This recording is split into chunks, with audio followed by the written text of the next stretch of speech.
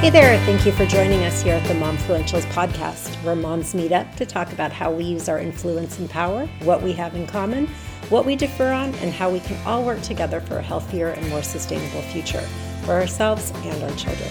I'm Kimberly Pinkson, your host today, and I'm so happy you're here with me to meet our next fabulous guest and mom of influence. Today's guest is my dear friend, Keesa Ocampo, an Emmy Award-winning producer and creator who is an expert in multicultural media development and PR. She manages the design, launch, and sustainability of projects from ground zero ideation to production and marketing, with the focus on growing audiences on digital platforms and social media. Keesa's work has been recognized by the Promax BDA, Cable Faxies, Synopsis, Telly, New York festivals, and as I mentioned, but certainly can be stated again, the Emmy Awards. Keesa is motivated and motivating. She has expertise in political and charitable fundraising, was appointed a commissioner on the San Mateo County Commission on the Status of Women, and has also been recognized as one of the most influential Filipinas in America. Today, she is also an expectant mom with her first child on his way. I won't say his name because I don't know if you've officially, gone public with that yet. Keesa, I'm so honored to welcome you here today, and thank you so much for making the time. I'm so excited to be one of your first guests. I know it's going to be a wonderful conversation, so I can't wait. Thank you. Thank you. I was thinking back, reflecting on the first time that you met.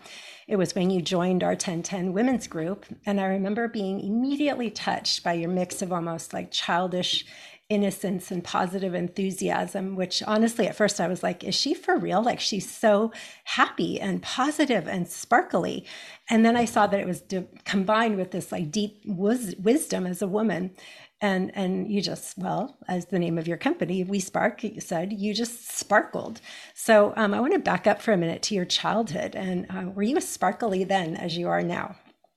Oh, it's such a loaded first question. Because, as I'm currently in the third trimester of my first pregnancy. And something that's been showing up very frequently has actually been, interestingly enough, nightmares. And I think that so much of it has really just been the unpacking of my own, I want to say just fears that come from my childhood. Yeah. In a way, my childhood, there were parts of it that were so unreal, awesome, because, part of that was spent in the Philippines, and I grew up with a political family. So, at the early age of 11, we were thrust into the entertainment and, almost like the carnival that is Philippine politics. But at the same time, so much of that was also spent I want to say in the shadow of tremendous abuse. I was sexually molested at the age, it started when I was around 2 years old. And, so much of that I didn't really understand until I was sexually assaulted by the same person when I was 16. And this is something that's really, and I've gone to therapy. I've done amazing trauma therapy with a wonderful woman out here in California. But there are parts of it, I think, as I approach the reality of becoming a mother soon, that it's almost like, I think maybe my subconscious almost nudging me and reminding me, how much can I actually do to protect my son, Yeah. and am I truly showing up the whole person that I thought I was prior to pregnancy? Right. It really shifts you, doesn't it? So much. Yeah. But I want to say that all those things aside, I was always a very imaginative, dramatic, excitable young kid. I was family entertainment because I used to sing when I was little and I went to music school. And so, I can see that. For Easter Yep. and people's birthdays, they would always make me sing and I loved it. So yes and no. Yeah, yeah. I can definitely see little Keesa in the middle of the circle and her keeping the whole family and anybody else who happened to be in the room entertained. Do you think that that's also maybe like an eldest child thing? Maybe. Yeah, Right. yeah, yeah. So I certainly don't want to, hurry over that trauma that you brought up and shared, and you've been so courageous in confronting that and addressing it and using it, I think, as inspiration to make a positive impact in people's lives. So I just really honor you for that, and it's interesting to hear you talk about that experience now as a mother yourself. Um, because I remember hearing that, like, when I was pregnant, about how becoming a parent like gives you an opportunity to heal some of the wounds that you carry through from your own childhood. And it's really interesting. There's also I joke with like my mom and my sister and other mom friends that it's like the second you get pregnant, I swear to God, they like inject your thigh with some sort of like what if worry, oh my gosh, gene. And I mean, I, right. And I know that it's genetics because that's how we keep our species alive, is that drive to protect. Um, so it is strong, and it'll certainly be, fun to watch you grow. I'm already curious about some projects you've got on the way, but we'll get to that later. Let's go back a little bit, to your childhood again, and how old were you when you left the Philippines? So I was actually born in California. Oh, And I forgot that. there, Whoops. Okay. Mm-hmm. yeah, we moved to the Philippines when I was around 7, 8 years old. Mm-hmm. And, every summer or Christmas break was spent out here because, we have family out here in the United States. And I moved back here permanently when I was 24. Was it Mm. 24 or 26? I forget Right now. around there. Yeah. Yeah. So you really, your whole life, you've been very multicultural and had that sense of global interconnection and identities in both places and with both cultures. Very much so. And at the same time, also feeling like I didn't belong in either place. Yeah, yeah. Can you share a little bit more about that? Like how you think that Um, impacts you? I remember when I was really little, when we had first moved to the Philippines, I would get teased and to a point like bullied because I did not speak the language, and Yeah. there were people that would call me kana, which is short for Americana, right? Kana. Mm-hmm. And it was very like, I didn't really know what they were talking about. I couldn't understand, and it was mean. Yeah. And it didn't only come from other kids, but it also came from adults, employees of my family and etc. And I would hear a lot of these things, but at the same time, when I would come over here, and at this point I had already learned how to speak and write fluently in Filipino, I had an accent, right? So Right. there were certain things that I just, I was neither Filipino nor American enough to just like fit in. Mm-hmm. Mm-hmm. Yeah. Um, but at the same time, it felt like such a unique position to be in because I had enough of an understanding of both worlds. Mm-hmm. In as much as I love to eat certain things with my hands, I also loved boxed mac and cheese, Mm-hmm. and you know, uh, I think that just really gave it a very interesting aspect to my perspective in life. And this especially became true as I grew older Mm-hmm. because Yeah. when things kind of showed up, it's almost like my lens was not one dimensional or even like one way, Right. right? It That's was always beautiful. like, I get it from, from a person of color immigrant lens, but I very much identify as American and Mm-hmm. I Mm-hmm. get it as an American, you know what I mean? And so, Yeah. yeah, I think that made it very unique. Yeah, yeah. It's so interesting how oftentimes in our childhoods we're almost like embarrassed or ashamed of our differences. And certainly other kids, tease us about those, as you experienced. And I mean, this is so silly, but I grew up here in California. and I'm Caucasian. My mom is a refugee from the Hungarian Revolution in 1956, but I grew up in America, in California, but I had pitch black hair when I was a little kid.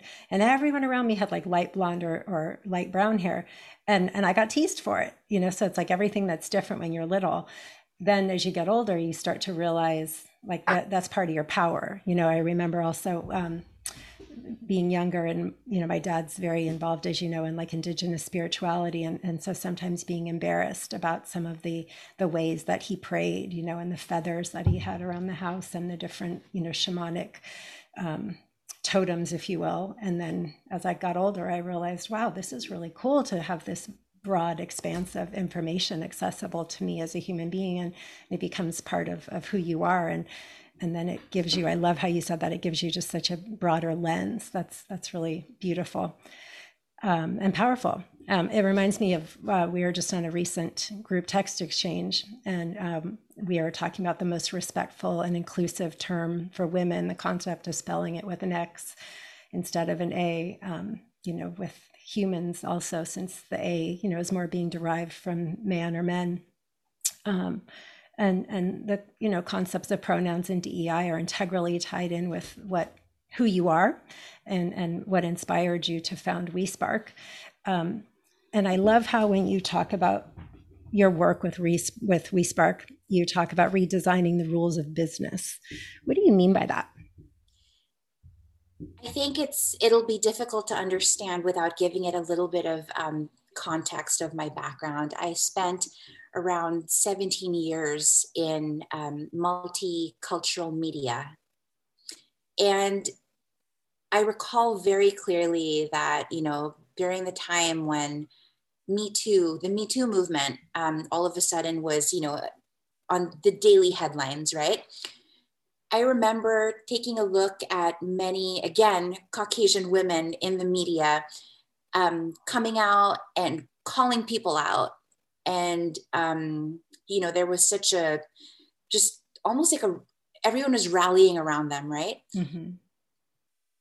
Well, the way that kind of showed up for me was, yay them, but I could never do this because the culture within, multicultural media, and specifically within my company, if I, because I did try at some point to, take something up with HR, and it was either ignored, not even written up, right? Yeah. Kind of thank you, dear, bye, pat on the back. And, I recall even lobbying in the halls of, Sacramento at the state capitol, when I joined the California Cable and Telecommunications Association. There was a time when we were walking into the offices of assembly members and members of the Senate, and they would ask, representatives of large cable companies, asking, what does your commitment to diversity look like? Because, obviously, like, I represent, this type of constituency. And, often many of the men would poke fun at me. And, I get it. They were trying to be funny. They would say, here she is. Right. I was very often the youngest, the only woman of color in situations like that, and not to take away from the fact that there were some that were just really wonderful allies, and that, would take me aside and say, don't take that BS, don't, but still the majority, right? The majority of it was still very much structured in a way where I felt very othered, and I felt very tokenized, and I felt like someone's way out, someone's excuse, someone's free pass to say, like, we're doing it, Yeah. And it didn't feel right. And, as the universe would have it, the pandemic happened in 2020, and I found myself about to be laid off with around 70 to 80% of the rest of my company, because, it was partially because of the pandemic, but I want to say, like, in large part because of politics in the Philippines, we were pulled off the air. And it kind of became a moment of pause for me to think about, okay, well, I'm approaching 40, right? And I still have the second half of my career to think about. And, you know, being given a little bit of a financial runway, right? Like it really, I think, afforded me the time and intent and the space to create the intention to think about how do I now want to spend the second half of my career in a way that is meaningful? Because as we all know, money is important to have. It's right. It's crucial. It's critical. Let's not be hypocrites here, but it's also not everything. Mm-hmm. And at the end of the day, what I found to be most rewarding was knowing that I was doing something for the betterment of, the larger society. And what that looked like for me was really just making the decision that if I could do this all over, if I could do all the things that I am now so good at that I love, but do it according to my rules within a structure that supports folks like me, that does not make women feel othered or tokenized or simply looked at as accessories, Yeah. right? Yeah. Lesser than. Yeah, lesser than. Mm-hmm. Mm-hmm. How would Yep. I do that? Yeah. And Yeah. how could I make it profitable? Right. And what I found was that as many other people were, in the same boat, just kind of reevaluating where they were in life and what the circumstances look like. Because as you know, during the time of COVID, it was really about now, I want to say like evaluating what was truly important, what really mattered, and what were all of the things that you could just kind of do without. Like when you could only choose to have a bubble of 5 people, Mm-hmm. how much of Mm-hmm. that would you just kind of skim off? You know what I mean? Right. And Right. so, um, So yeah. I'm honored to have made some of your Zoom calls during that time. Oh my word, of course. You are essential to my growth and happiness and just Mm, like my feeling whole. thank you. But Likewise. I think, that's kind of how We Spark was born. Mm-hmm. It was born not out of necessity, but more out of, Heart. it felt like a calling. Yeah. Yeah. How else could you make this better? How could you do it differently? And if you could Mm-hmm. completely rewrite the rules from the very beginning, how would you structure it differently? Mm-hmm. Yep. Well, I mean, every day in a way is a new start, right? And so that's a beautiful thing. But you, my dear, have been, you talk about if you could start all over, but really you've been making an impact for so long. Um, Tell me about what led to you receiving the Presidential Citation for Humanitarian Work in 2010 in the Philippines. That was actually, that was around a time when the Philippines was hit by one of the largest super typhoons and tsunamis Mm-hmm. in recent history. It completely wiped out provinces, brought, you know, acres and acres of palm trees and agriculture to the ground. And it was a place that I felt like I had a dotted line to. I Mm-hmm. had, members of my extended family that were from that area. And what I did was I just kind of defaulted to what I knew, coming off of fundraising politically and fundraising for different nonprofits around the Bay Area. I quickly gathered a group of folks and just said, would you help me raise some money? And I think the approach was really what made it different. My approach was this didn't have to be just a Filipino thing, because when you think about it, what happened in the Philippines, which was in all ways an ecological imbalance, right? It's something that affects all of us. And, we were very lucky that we were able to raise a whole bunch of money, raise so much awareness. As a matter of fact, I want to say that a big chunk of the media that made it out to California and ergo to the United States came from our group, which was really wonderful. Mm. Um, And so that was it. It was I think it was just kind of like an effort of like little engine that could, right? Like if Yeah. I could do something, what could I do today and how quickly can I get it done? Yep. Because in those moments, very often timing is everything because, life is literally like slipping away for so many. Yeah.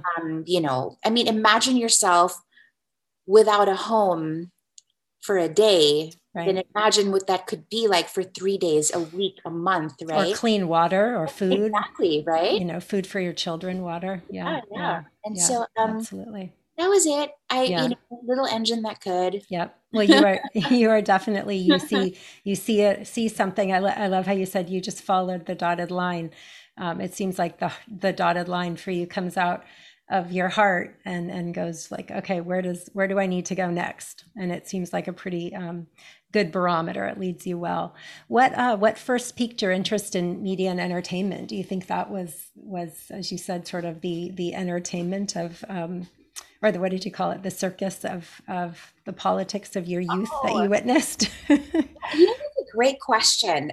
Because all of my childhood, my father was very adamant about me just kind of following a medical career. Wanted me to be a doctor. He was actually very specific. He wasn't just a doctor. Mm-hmm. He would tell people that I was going to be a heart surgeon. Oh, Very wow. specific. Oh my gosh, wait, that gives me goosebumps because I feel like you are in a way a heart surgeon. Like what I was just saying about you follow the dotted line that comes right out of your heart and you go to where healing needs to happen. Word. That is crazy. That is I crazy. should tell my dad this. It'll make me very happy.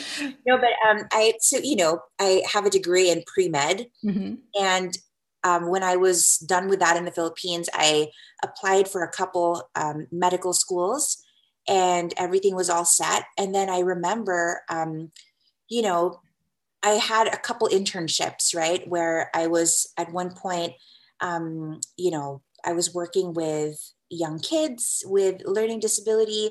I was also assigned at one point to what they call in the Philippines, it's the Philippine Mental Hospital. So a lot of people that had, developmental and psychological challenges that they were facing. And I remember speaking to a couple doctors from my family, people that I met, and everything was telling me this is not for you. Mm, And so I remember one day just telling my father that I didn't want to do it, that I yeah. was not going to go to med school. He was heartbroken. Yeah, that takes a lot of courage. He was extremely heartbroken. Yeah. And, so what I did was I took a look at just kind of online, what were the top 50 corporations in the Philippines where I could now find a job. Uh-huh. I didn't Yep. know what I was going to do. Yeah.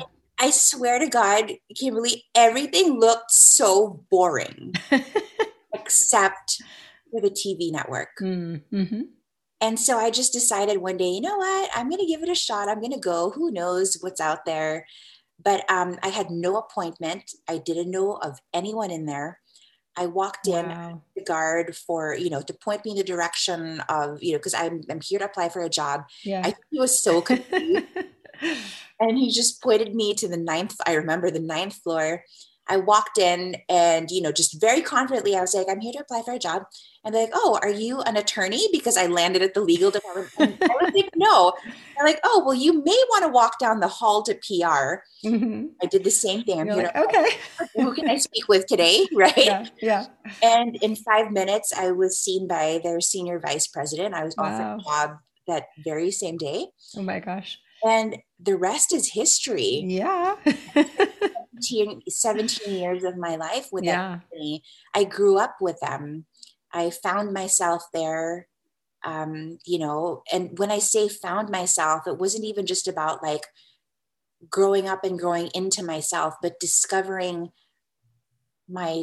it's almost like capacity to do so many different things, Mm-hmm. things that I never Mm-hmm. even imagined that I would be doing, Yeah. directing for television.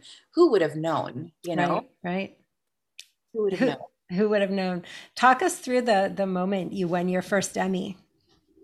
Oh, that was so much fun. The project that I got assigned was to film a handbag designer out of New York. Mm-hmm. His name's Rafi Totenko. Mm-hmm. He's an incredibly talented artisan, is what I want to call him. Mm-hmm. And I remember it was my first time to direct. I mean, I'm sorry, not to direct, but to produce. Okay. And when my boss told me that I was going to get sent to do this, I thought I heard wrong, because I thought, produce? I've never done that before. Like, I'm in PR. But she encouraged me to sit with some of the folks that were working in production. I got a 2-week, just intensive kind of training. And before I knew it. Now, had you expressed any interest in getting into production, or she just saw something in you? I think she saw something, and okay. That was the beauty of this particular female mentor of mine. Just being able to kind of see even beyond what I thought was possible for myself. But going back to the story, before I knew it, I was sent to New York in the middle of what they called then the polar vortex. Do you remember that? Yeah, like a the very first one. floaty, like really, really cold time in New York. And I remember I had 2 cameramen. I was holding up umbrellas over both of them because it was almost like, I don't even know if it was rain or snow, but it was definitely something really, really cold and wet and painful to the touch, right? Like when it landed on your cheek, like it hurt. But I was holding umbrellas over both of them. And I remember crying, thinking to myself, I'm going to fail. I'm being set up for failure. This is so hard. I don't know what I'm doing. Imposter syndrome, right? But the one thing that I promised myself was that I was going to work 10 times harder than everyone else expected me to, because in the eyes of many people, I didn't have a rightful spot on a production team. I didn't go to school for it. I never trained for it.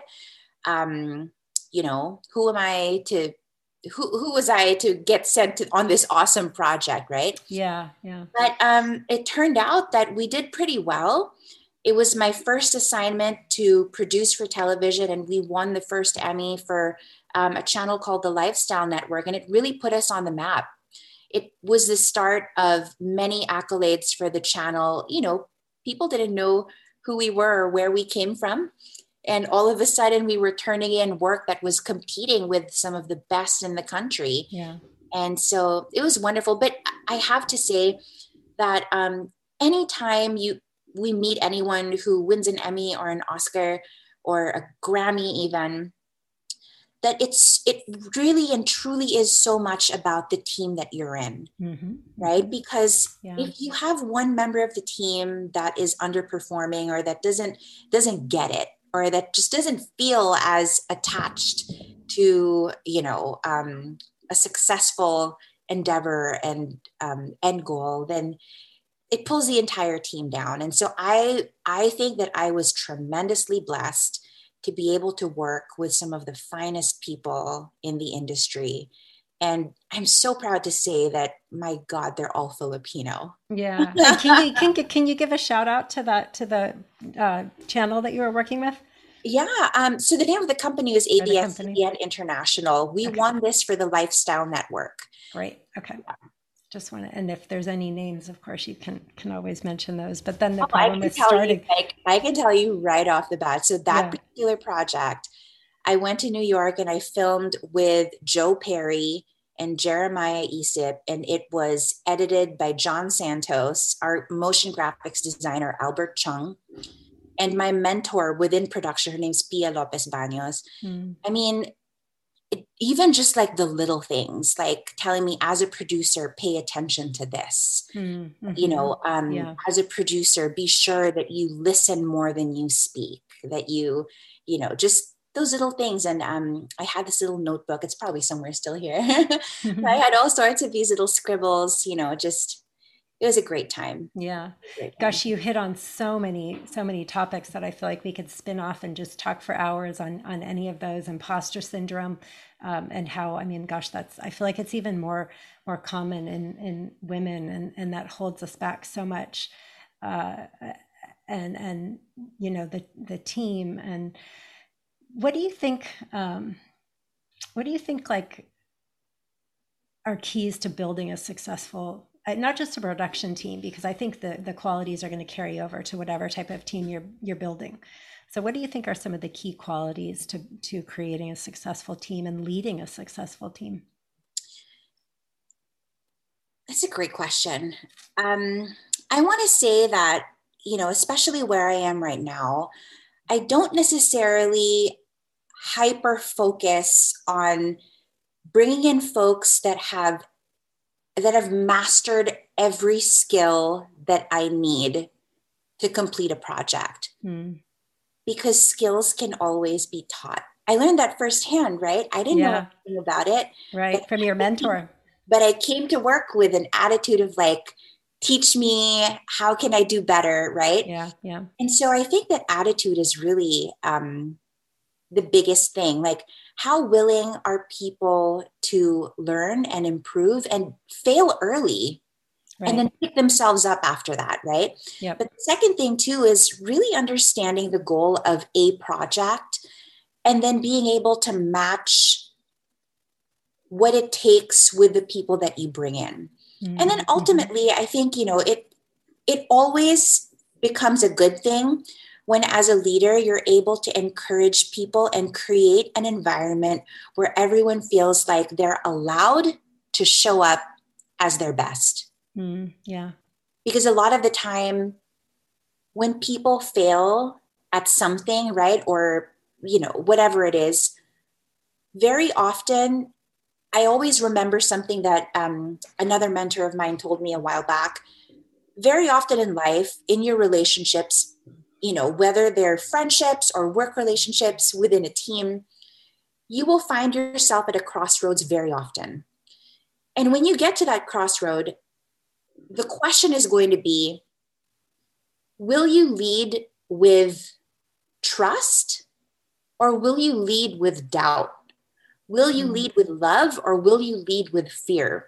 Because my belief is that there is no one that wakes up in the morning, right, and thinks to themselves, today I'm about to fuck up in the worst way that I possibly can, right? Right. Very often when mistakes are made, it's because people either are not clear about their role, they're not feeling encouraged enough, or they don't have enough of the resources or support that they need. So that kind of comes back to you as a leader, right? Right. Yep. I think so much of it has to do with just like clarity of thought, being very thorough and clear in communication, and really treating everyone like they are not a commodity and they are not a resource, but rather they are people that have much to contribute, with also like with other things in their lives going on. Love that. Yeah. You don't want one-dimensional people. No. And you don't want that. That's boring. Who wants Right. Right? Yeah. You've mentioned a couple of times here about your mentors, and I'm curious if you like, that saying about like luck being a combination of preparedness and hard work, I think, right? So you've been lucky to have a couple of really excellent mentors. What do you think you've done that prepared you to see or to seize the opportunity to have these women as mentors?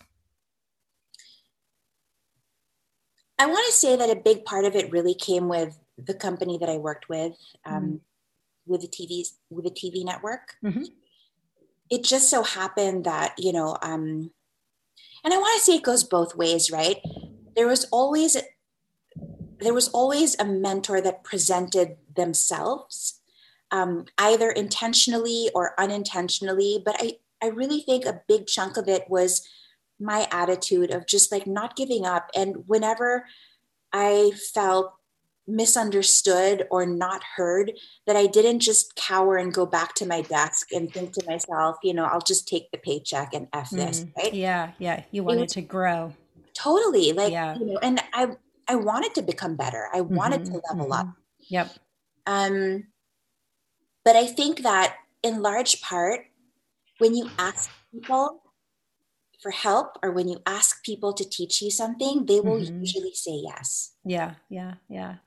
And even if it's just like smaller increments of time, like maybe it's not as much as you need, but if you ask people, like even if it's just like, a 30-minute weekly check-in, or, do you have time for like a monthly like hour deep dive Right, right. or whatever it is? Or, can we exchange emails and can you point me in the right direction?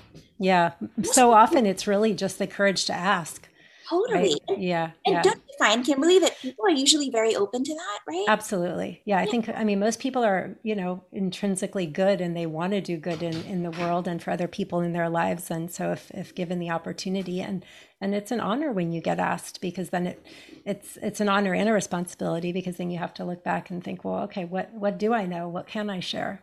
And what gift can I pay forward? And now you yourself are a good mentor to so many people. What do you think what do you think is different about what drove you in your past and what drives you today?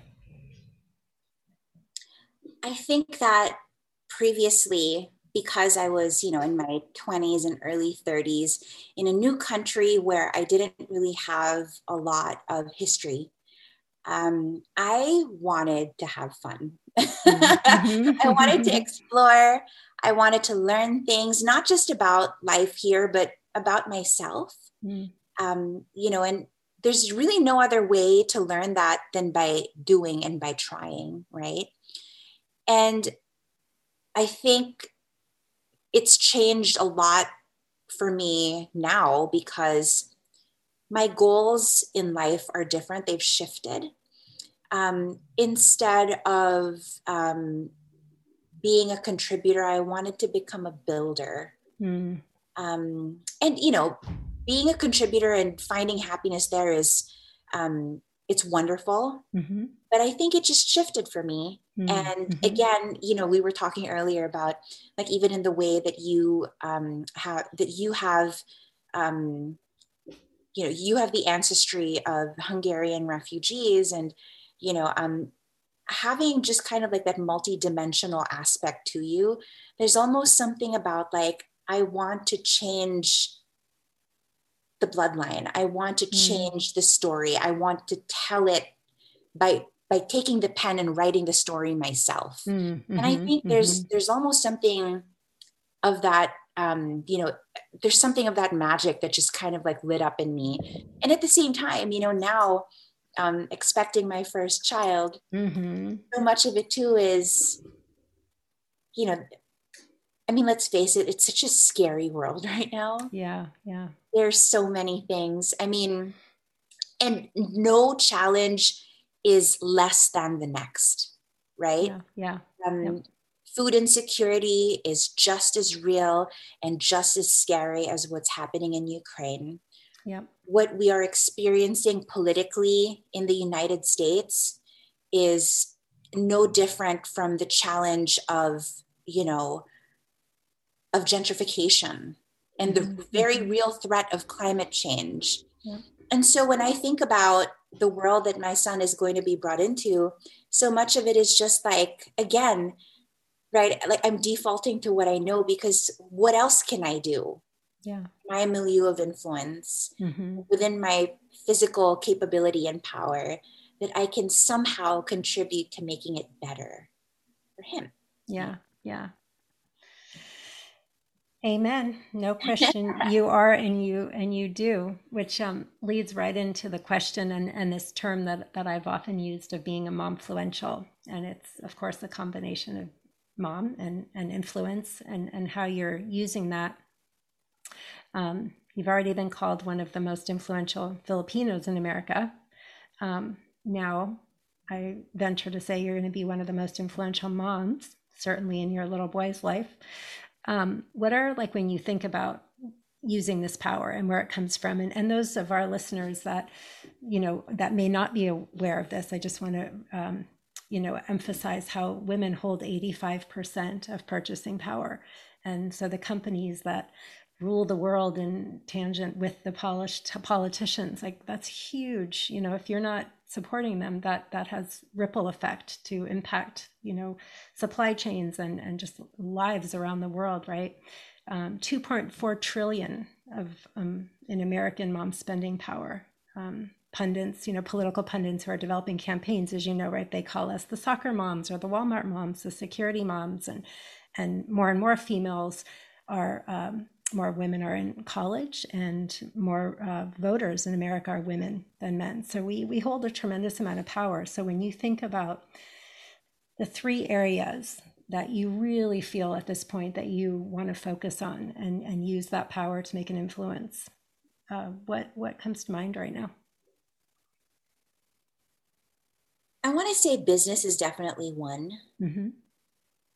because I think that business reimagined, and when I say reimagined, designed in a way that it is not only led by women, but that it has women around the decision-making table, that we market for women and with women in mind, and their needs in mind. I think that it'll completely just shift the way that our economy, you know, the way that the economy works. Yeah. Yeah.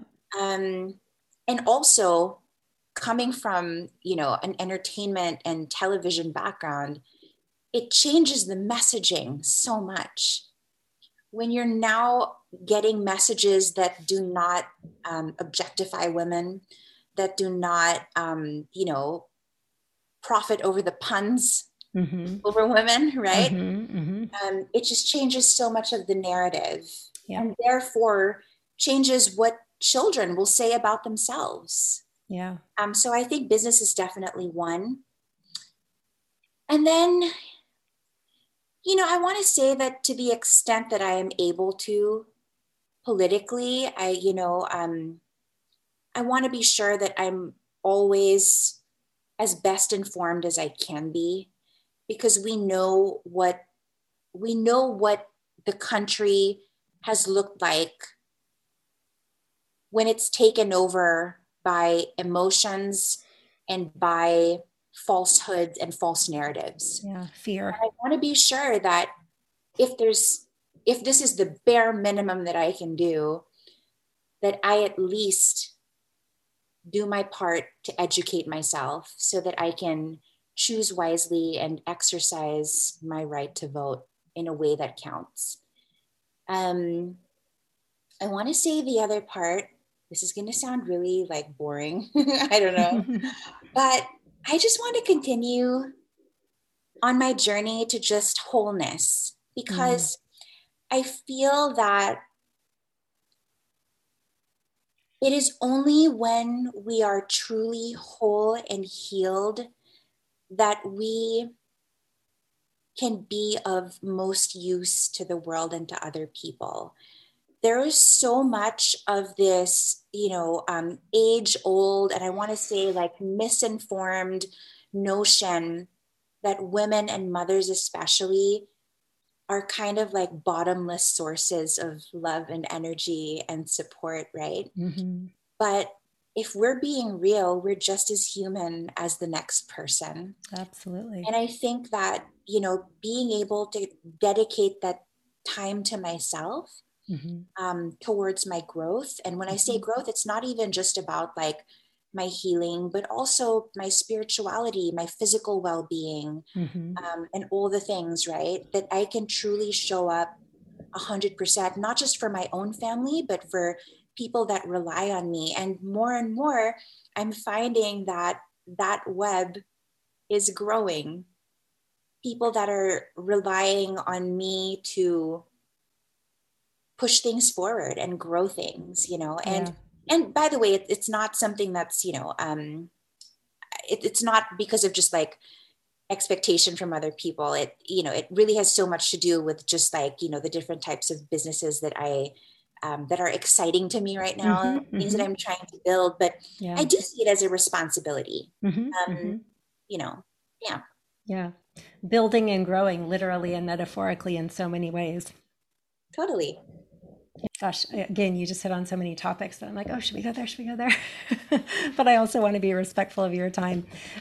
When you think about, you know, moving on, well, I got to ask one of the questions. It's about spirituality. And I know spirituality plays a big role in your life. And I'm really interested in the interplay of spirituality and business. We lived at a time, we've lived through a time where there was supposedly this like separation of church and state in some countries, including this one here. And then we see how that isn't always playing out. We're coming out of, I hope, this very patriarchal kind of white male dominated culture that has led to some of the challenges that we are currently facing on so many levels.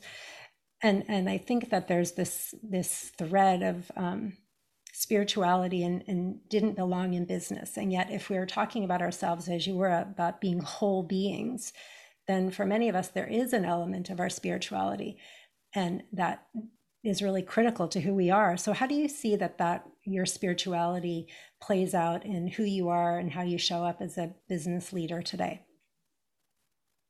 A big part of it is really creating the space for myself and other people to just be, without judgment, and with all respect. And spirituality, I think is very often confused with religion, right? Yep. Spirituality can show up as process. It can show up as, how people draw inspiration and what they need to be able to recharge and, come back from that to be able to show up in their best form. Yeah. It could be an art form. And I think for me, there are very specific areas that I wanted to focus on, specifically around the intersection of art and spirituality and how I wanted to grow that on a global scale. Yeah. And what are just a couple of the ways that you're doing that right now that our listeners can go check out? Oh, so with respect to my agency, We Spark, there's been a very intentional process by which I want to say that I sign up for work with collaborators and partners. For me, it is a very spiritual process because before I even sign up for anything, I ask the question, what sort of a positive impact are you trying to make in the world? And then I kind of come back to my team and and there's really like a litmus test of like, are we in? Does this feel good? Does it not feel good? Like, like how is it showing up and how do you feel, around this work? And so, that's always just kind of been my barometer for how we take partners and clients on. Yeah. But on the other side of it too, and I don't know if this is part of nesting or part of like pregnancy, but outside of delivering a child into the world in the summer, we're also launching a second business. Yeah, I wanted to ask you about that. I'm so excited about it. Tell us about it. We're in development, but it's happening very, very quickly. And I think it's totally okay to share. Okay. We are launching an online retail company that focuses on home goods and furnishings. Most of which, or I want to say actually all of them, are made by either indigenous tribes or by women in the Philippines. And so exciting. So cool, right? Yeah. So stoked. I mean, the thing is too, Kimberly, for decades, and probably even more, maybe, I don't know if centuries would be accurate, but for decades, big companies have distributed the same types of products from the Philippines, but they were rarely Filipino or Filipina owned. So if you look at the likes of Crate and Barrel, West Elm, Restoration Hardware, I mean, all of them, right? Like you'll always see things that'll say made in the Philippines. Totally. Yep. And my whole goal was to create a conscious business that is committed to the shortest possible supply chain, meaning the line between maker or artisan and buyer, I want that to be as short as possible. Right. You're making that made in the Philippines have more meaning. Like what's the depth and who are the people and the environment that is being impacted by that line? Yeah. And as a matter of fact, we're going, the extra step to say if we can actually educate people about the different tribes from where they come, or if we can identify, which of the stay-at-home moms created, some product, we would love to tell their story, because so much, I think, Yay. about what you keep, especially in your home, right? Your home is such an intimate space, and you want to be able to have things that are meaningful, that you can, that are conversation pieces, right? From a purely aesthetic standpoint, things in your home should absolutely be statement pieces, conversation pieces. And so I think being able to identify who makes it, what it's made of, why it's sustainable, and how you're helping not only the artisans continue their craft, but how you're helping keep the craft alive. Yeah, I think would absolutely. be really incredible to do. And so that's our next venture. And we're looking to launch that in June of I'm so 2022. excited about this. I mean, as you know, this is an area that's dear to my heart with, EcoMom and the company and marketplace that we developed, and our whole EcoMom approved. And, I loved working with the doctors and scientists, and, we developed a whole 72-point vetting process of, what made it EcoMom approved, because it really is like, for you, like so many people, when you become a parent is when you start really going, well, wait, where did that come from? And what are we putting, I used to always say, like, what are we putting in, on, and around our bodies and our children's bodies? So it's super, super exciting. And I'm just really thrilled, because I remember when you first mentioned this as an idea, and I'm just so thrilled that you've pursued it. And I can't wait to see it blossom and just the impact that that's going to make. I think it's going to be fantastic. So super, super exciting. A couple more things, and then we'll let you go here. What are 3 nuggets of information or footprints that you want to leave behind when you are no longer in this body? That I want to say the first thing is that love transcends time and space. Yeah. The second thing is that there is magic everywhere that you go. You just have to believe in it. It's there. It really truly exists. Oh. And the third thing is that you can manifest anything, because as spiritual beings, together we all manifested this universe. And if we can manifest a universe, we can manifest anything. Yeah. Yeah. That's beautiful. And you are walking, talking, living, breathing proof of those 3 things. I think you're already doing all that. So thank you. And thank you so much for being here today to talk with me and share your story and wisdom. It's just been such an honor. And you are magic, and you are manifesting, and you are love. And I love you, and I thank you. And for those who've been inspired by you, because I know they're going to be, can you please tell our audience where they can follow you, what social media channels or websites that you want them to know about? Totally.